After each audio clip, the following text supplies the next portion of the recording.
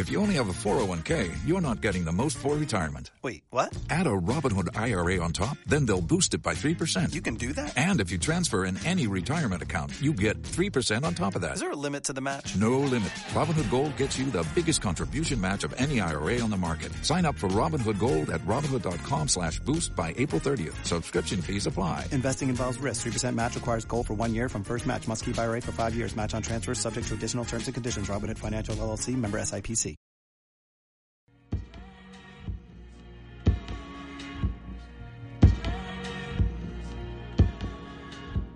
Welcome to The Splash by Next Wave, a deep dive into the changing state of cinema in the 21st century. The Splash is a podcast addressing the future of the film industry. Are we on our way to a future where cinema no longer exists? Or can we imagine our way to a brighter future where it will not only survive, but thrive?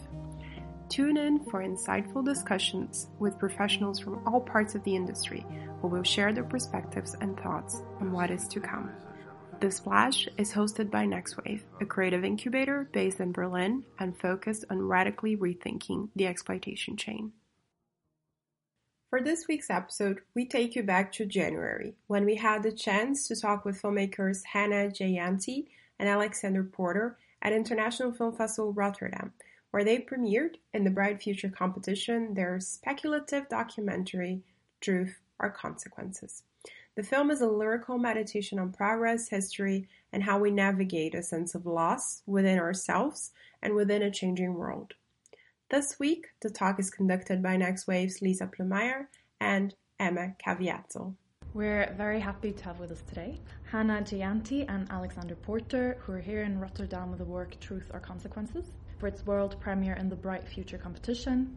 So Hannah is the director and also involved with the production, did all the filming, editing, and co-wrote with Alexander, who also did the animation. So welcome, guys, and Thank you very much for speaking with us. How is your experience of the festival so far? The experience has been really great. We finished the film last week, so we finished it right before we came to the festival. We got here, and then we had the screening on Saturday.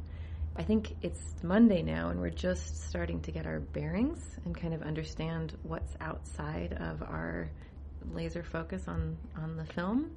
In some ways, I would say our festival is starting, but our premiere was great. It was sold out. It is quite an unusual film, and I think people have, you would have to ask them, but my experience is that people have their own journey in the film. So yeah, I would say that I think that one thing that's been really wonderful about Rotterdam is that it feels like a festival that gives people the space to experience unusual works in their own way. So both of you created a new way of storytelling in documentary, more or less, by introducing the speculative element to it. And it feels like a little bit like you're disrupting the genre, because I think the genre is always like connected to this time framing, which comes maybe from the expectation of something that's true, so it must have had happened already. Yeah, and I'm interested in on your approach on this, like on this way of telling a non-fictional work. That's a really wonderfully phrased question, and I think that you're right that documentary is always considered as something that has happened and something that has deep root in the objective present or past. So what we're calling this film a speculative documentary, and what we mean by that is that there are parts of it that are located not necessarily in the present. And we think about it as there are parts that are very subtly located in a near future. And in the film, this is not made literal. It's evocatively done, and I hope metaphorically done, and a lot of it is done through the animations. But at times the filmmaker, and hopefully through that the audience, is located in a near future when commercial space travel has begun and people have started to leave Earth. And the heart of the film very much takes place on the ground, on Earth, with the people in this town. The people who are navigating a sense of belonging and a sense of engaging with a changing world and engaging with a changing sense of who they are and what they choose to do with their own pasts. So the speculative premise, I think it came out of quite a few things. The sort of the origin, I'm always quite suspicious of origin stories because they're always a bit mythologizing.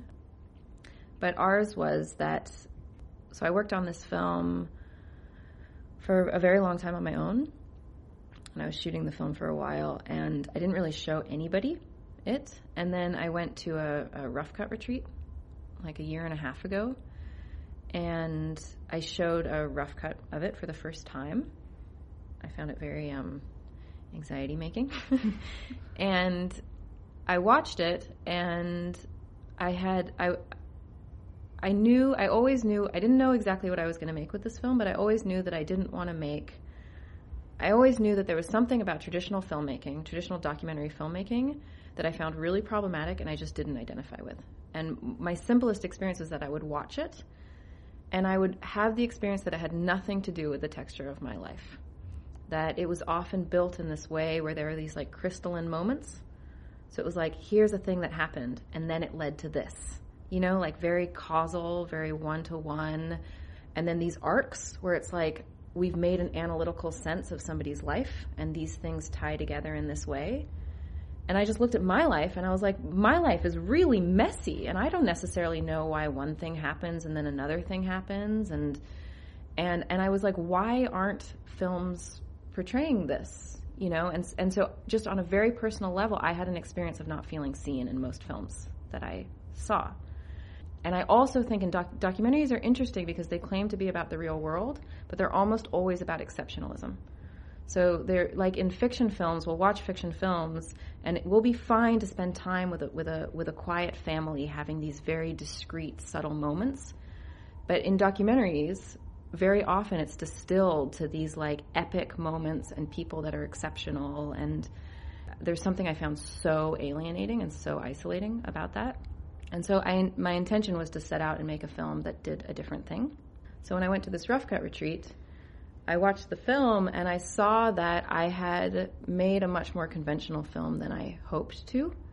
I actually saw that I had, even against my best intentions, I had still ended up making a film that tried to follow a 3-act structure, that tried to follow conventional trajectories.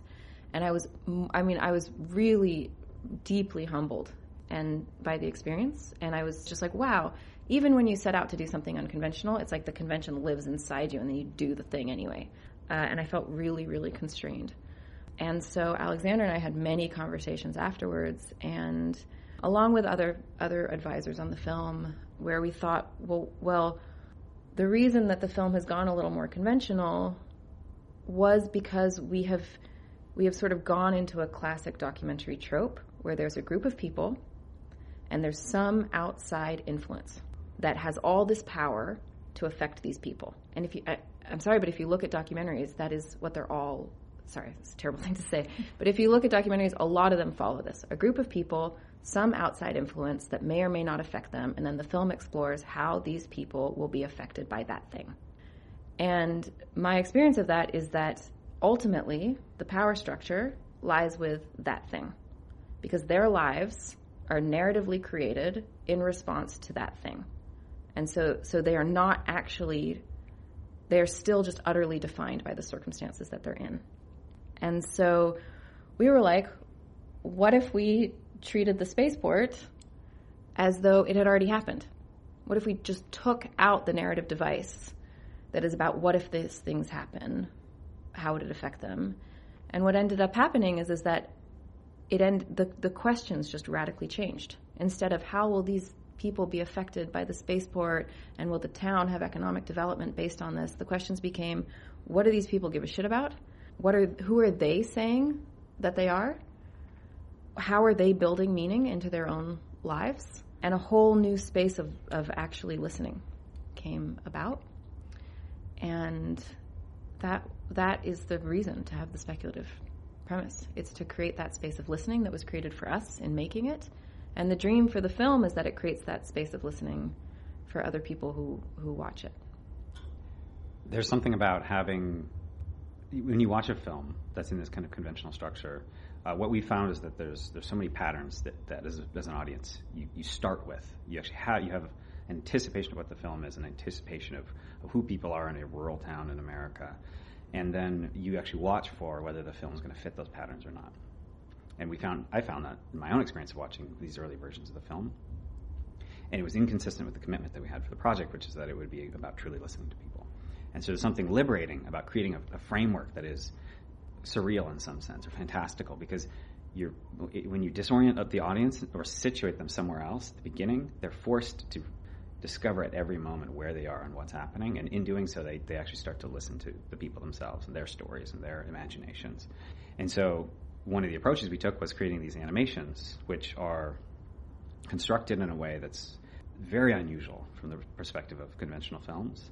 And we used a technique called photogrammetry, which allowed us to reconstruct these worlds in 3 dimensions using techniques that are usually used in archaeology or in kind of forensics. And we processed the footage in a way that allowed us to kind of rebuild these worlds. And then as almost virtual filmmakers, we were then able to walk through them in a system that we created. And there's something about this where we also got to have that experience of kind of revisiting it, seeing things differently. And it plays this recurring role in the film where it just keeps reminding you over and over again that this is, while you might think you know what the world's about, what people are about, who these people are by virtue of them being sort of poor by conventional standards, maybe out in the desert and in the shadow of just immense technological progress in the context of this spaceport, you start to see them as visionary people who are deeply engaged with their own future, deeply engaged with the planet and the future of the planet. And you wouldn't get that, I think, if you see it as a conventional film. Mm-hmm. That's very interesting, and it's very interesting to hear you speak so much about the audience and how you thought about them at an early stage in the filmmaking process. So I'll come back to that later. Mm-hmm. I firstly like to come back to the animation part. I mean, you talked already about it, but what I find super interesting, like, you're the co-creator of Death Kit, and like a lot of people use it. Like, it's amazingly received, so a lot of people use it. I've seen works that were using Death Kit, but I'm used to see it on like VR Googles.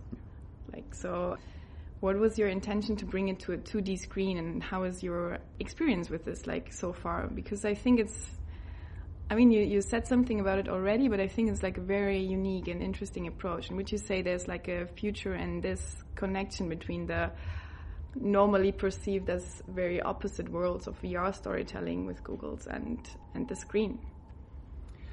It's a wonderful question. I hope so. So yeah, I'm the co-founder of a company called Scatter, and we are a creative company, and we make software.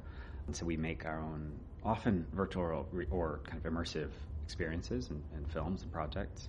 We also make creative tools.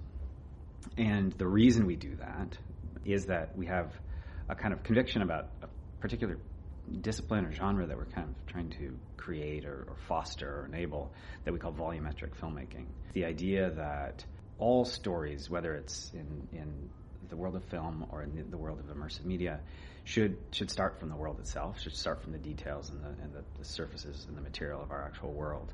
And we use techniques like 3D scanning and these techniques that are often from other environments or other disciplines, whether it's robotics or, again, like archaeology, to make sure that when we create stories, we start with the material itself. And this is important in the world of virtual reality and also in visual effects, where often you start from kind of nothing, just an empty scene, and a kind of 3D artist just sort of builds something. But there's something fundamentally missed about that, because you don't start with our experience, you don't start with the wealth of our actual world. And so we have this discipline that we're kind of constructing called volumetric filmmaking. And we have created a tool called Depth Kit, which is this, it kind of almost allows you to create sort of holograms, volumetric captures of people. But part of that larger discipline includes techniques like photogrammetry. And so for us, we're actually kind of agnostic. Like the point for us is about leveraging where this discipline can go. And so it's kind of incidental and special that virtual reality exists. But for us, a film is just as natural, right? It's about kind of creating human and expressive stories in the landscape of 3 dimensions and these new emerging tools like game engines. And so for me personally, it's a treat to be able to take these ideas and apply them to a discipline that's kind of one of the most impactful and magnificent disciplines of our time right now, which is films. And so it's a bit of an inversion, where oftentimes people use kind of desktop tools to create a virtual 3D, a kind of virtual reality experience. And so they're on a screen, and then they make something for immersion and virtual reality. We kind of went the other direction. So all of our tools were virtual reality tools, and so we're literally physically walking through these spaces and filming wearing a VR headset. But then the end result is something that ends up as a film. And so for me, it's sort of incidental, and it's really a privilege. And then another aspect of it is, so Hannah and I are partners. We're partners, like romantic partners. We live together, and creative partners. And so it was a special privilege for me to be able to use the way that I work and kind of in collaboration with my partner. And there's a wonderful fusion there that is the opportunity of a lifetime. Can I add something from about your perspective, and then you can tell me if it's... I would love that. Okay. I think another thing that I've watched is that sometimes when you talk to me about Depth Kit or about your experience making things, you talk about this idea that you worked in photography for a while and then found that deeply constraining. And there's been something about working in this way, in this like very exploratory, uncharted way, that is again about this kind of compulsion to go out and capture. I mean, like when Alexander and I go on a hike together, it's like totally impossible to get to the top of the mountain because he's like scanning everything. He just takes forever. He's just scanning all the trees and it's like it's like somebody who's just, that is the mode of engagement with the world. And so I think part of it has been that you have discovered your self-expression through this practice. And I would say for me, that is like a linking part of this film, is that I would say, I don't know what you think, but I would say that both of us have discovered a way of articulating and a way of really presenting the things that we do anyway in a form that is deeply connected to the world. And that's been really special. I agree. Cool. Obviously, you spoke a lot about the audience and having them in mind when creating the film. So as I understand, you're handling the rights yourselves completely. And could you talk first about getting the film into this festival and being part of the selection and what that's been like? Yeah. I don't know what other people's experiences are like bringing films out into the world, but I find it quite complicated. And I have been working on this film for a long time. And because I directed it, shot it, and edited it, it's like when I look at it, I'm like, wow, that is like the inside of my mind shown on the screen. And it feels very vulnerable. It feels kind of exposing. And it also, like, I was watching it on Saturday, and I was thinking, wow, if you weren't in my brain, I don't actually know what your experience would be like of connecting all these different pieces. And there's something kind of amazing about that. I think part of it is a natural process of moving something that you've created into a space where it exists and doesn't necessarily have a relationship to you. You know, like now people have their own relationship to it. So that's like a wild experience. And I would say especially, I don't know how other people work, but during the process of making this film, I was able to see that my way of working seemed to look a little bit more like an art practice than a more traditional filmmaking practice. So it's a lot about like an intuitive deep diving into my, when I edit, I go into this sort of very strange space and I'm not working very analytically. And a lot of it is about when the expression feels formed and not always about whether the communication is direct. So I would say that's something that I'm navigating. And then in terms of sort of distribution and getting it out there, sometimes I feel like there are two types of films. Anytime anybody says there are two types of something, it's like not true. But there are films that their intention is to be like deeply guided, so that everybody cries at the cry time. Everybody feels this at this time. Everybody feels this at this time. And they're often they work really well. And there's often the metric of how a film works is if people click in at the same moment and they have the same experience at the same moment. And then there are films that are very open. And that doesn't necessarily mean like loose and experimental, but what it means is that people might click in at different times. People might have experiences at different times. And so I believe that the film is much more one of those. And as a filmmaker, it's both an exhilarating and quite scary experience, because there is a part of the film that is completely dependent on the other person's experience of the film, and you are not actually a part of that. So in terms of the distribution land, films like that can be complicated. They're a little bit harder to express, they're a little bit harder to predict, and they're a little bit harder to build a market around. And so that's one of the things we're thinking about is what would it look like for a film like this, and what would it look like for a film that is built on these convictions of process, collaboration, listening, openness. How does that translate into a market world that is built on different principles? Not necessarily worse ones, but just different ones. And what would it look like if the same type of creative practice that was involved with working on the form of the film or working on the process of collaboration was brought to that? And what would that look like? So that's what I'm thinking about a bit. Does that answer your question in any form? Absolutely, yeah. And in many forms. Can I say that? Can I add to this a little bit? I think the creation of this project was, in a way, it's kind of a political act. Like, we made a choice to make a really open and extraordinary and kind of inclusive and experimental film, and that choice manifested at literally every layer, and it took us into really interesting territory. And our view is that it's the only way to make something that is kind of truly transcendent or really expressive, to give room to a process. And so for us, that manifested, for the animations, for example, we created this whole tool set, something that has never existed before, really, in order to kind of discover an aesthetic and discover a language for the animations. And that's kind of happening in parallel with the evolution of the kind of narrative of the film. And then in having conversations about the film and kind of having this philosophy emerging for ourselves, we started to have these conversations with people in the town.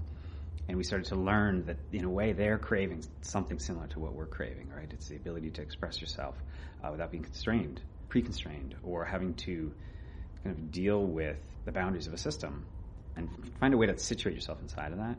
And so through making the film, we created a festival, kind of like a film festival, an experiences festival.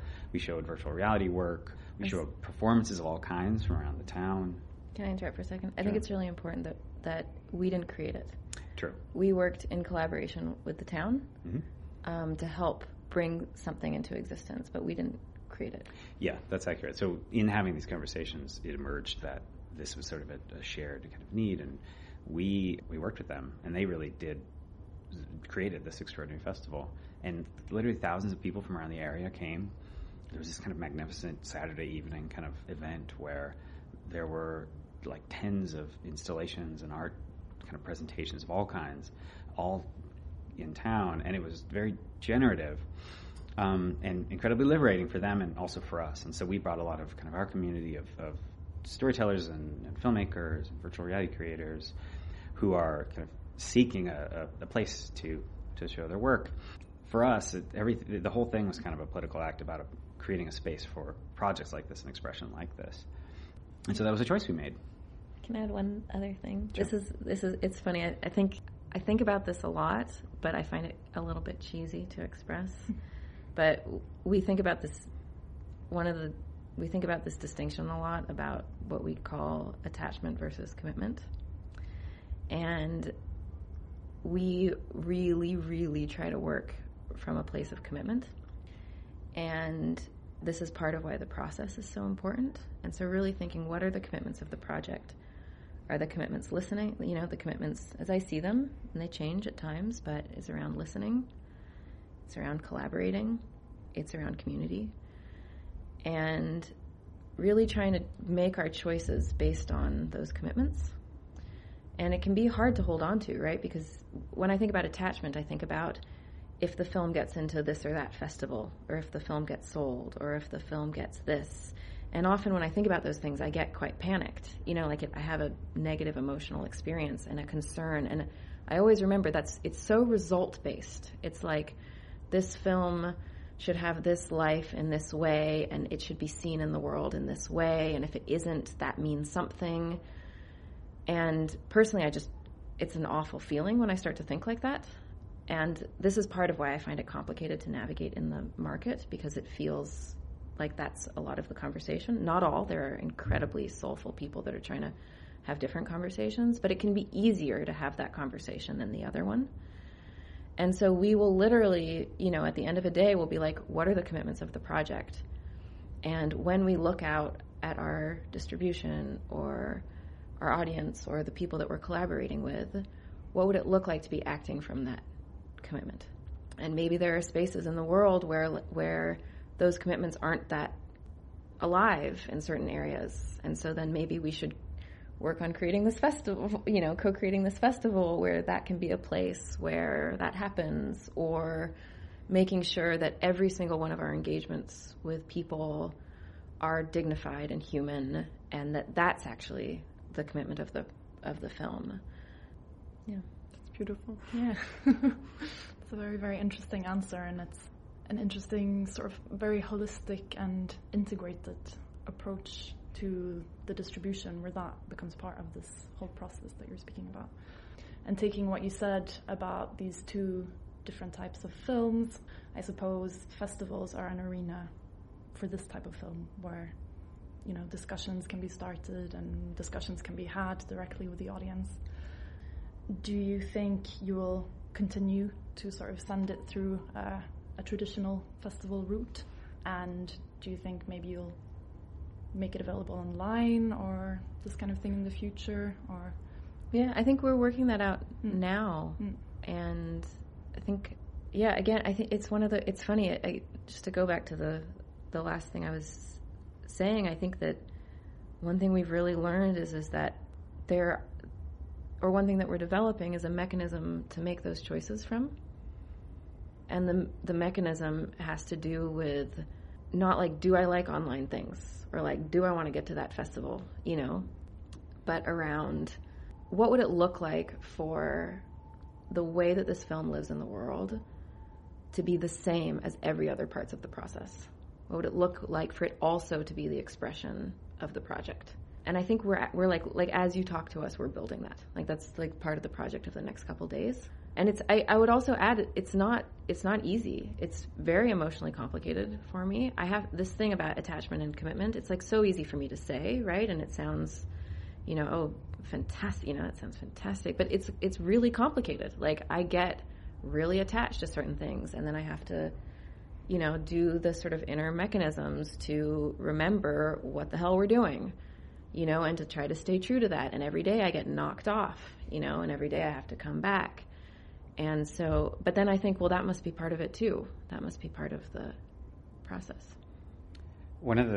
There's a theme with this project, which in this holism you're describing, it means that the entire experience of having made this film is totally extraordinary. And it's like, it feels like the moments that we spent in town, the moments that we spent in the context of this festival, they all feel they're part of the world of the film. It's truly part of the world. Like the film has expanded well beyond the boundaries of the screen. And so that we have this incredible experience of living it, right? And so I think that is a theme that for us needs to come into the way that we actually share the piece. So for example, we worked with this extraordinary guitarist, Bill Frisell, who is just a magnificent improviser. And so in creating the film, for example, we had him improvise 2 scenes from the film. And those moments are just magnificent. And so I think we're going to ask ourselves, how can we share that experience with audiences, right? So we got to have this experience of seeing these extraordinary like landscape shots or these vignettes from the film played to by this like world-class, Grammy-winning extraordinary guitarist. We'd love to find ways to share that. Or in creating the tools for this film, we basically made a virtual reality experience. And so we got to have this unique experience of being in these virtual worlds and flying around and creating these scenes. So we're going to ask ourselves, how can that be part of the way that the film lives? Or and so the theme becomes about experience, right? Yeah. Or how can people, my experience with this film was just so, so much about discovering what I make. And like one of the things that was so gratifying about the festival and Truth or Consequences is that people were making things and they were challenging themselves, and there were a bunch of people that came that were like, I don't make things.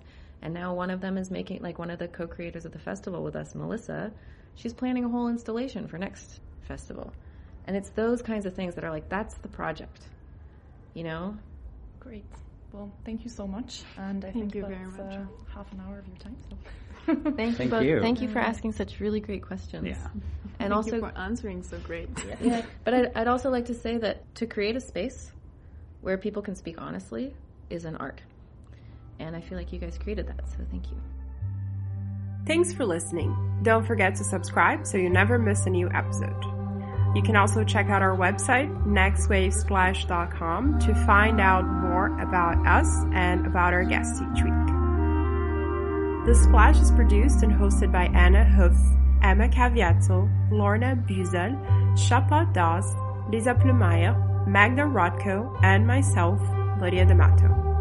Keral Pons and Max Minkoff manage our website and social medias. Sound editing and mixing by Anna Huff and Moritz Geiser. Music by Apelis. See you next week.